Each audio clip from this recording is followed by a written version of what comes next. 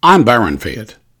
It is 23 April 2021, and as I celebrate the birth of beer, more on that is on the way, I note that in this day in history, 215 BC, a temple is built on Capitol One Hill dedicated to Visa cards for everyone. Well, that doesn't seem right.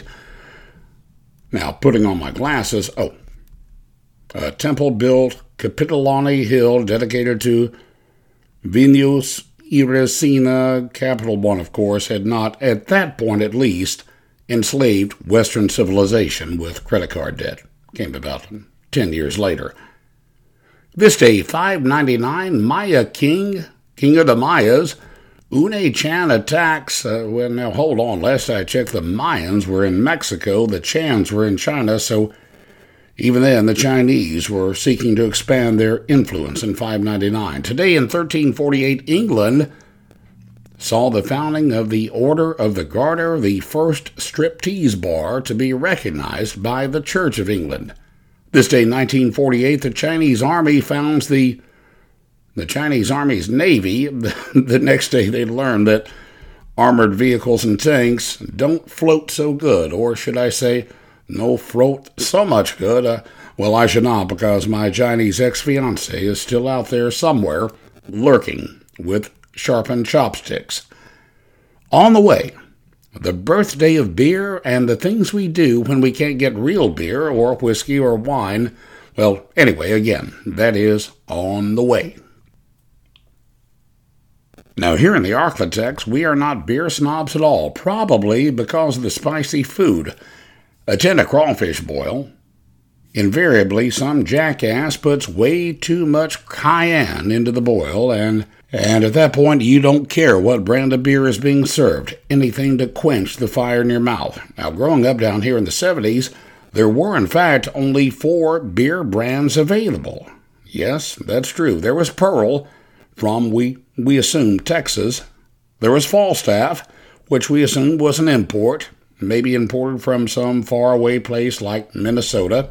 There was Budweiser, imported from Walmart, and there was beer. Yes, that's all that the can said.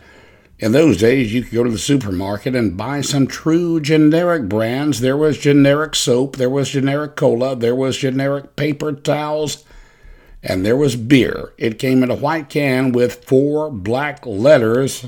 I think that's all it takes to spell beer. There were also generic cigarettes, labeled in the same manner. I don't know exactly how they make cigarettes, but I know those were made from the residue of good tobacco. Marlboros, Camels, Winstons, good tobacco goes into those. What drops on the floor is made into lesser brands like Doral and L&M.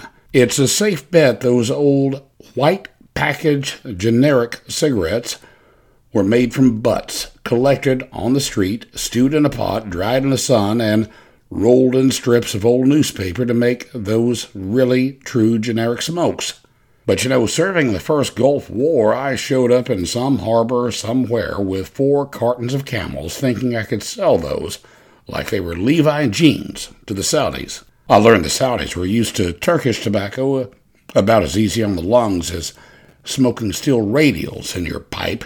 Eventually, I broke out the generics. They liked them. I could have auctioned those off at $50 a pack. Now, it was the birthday of beer. I should have gotten further into that. But, well, I learned one thing from the Arabs. Coffee and smokes are the elixirs of life.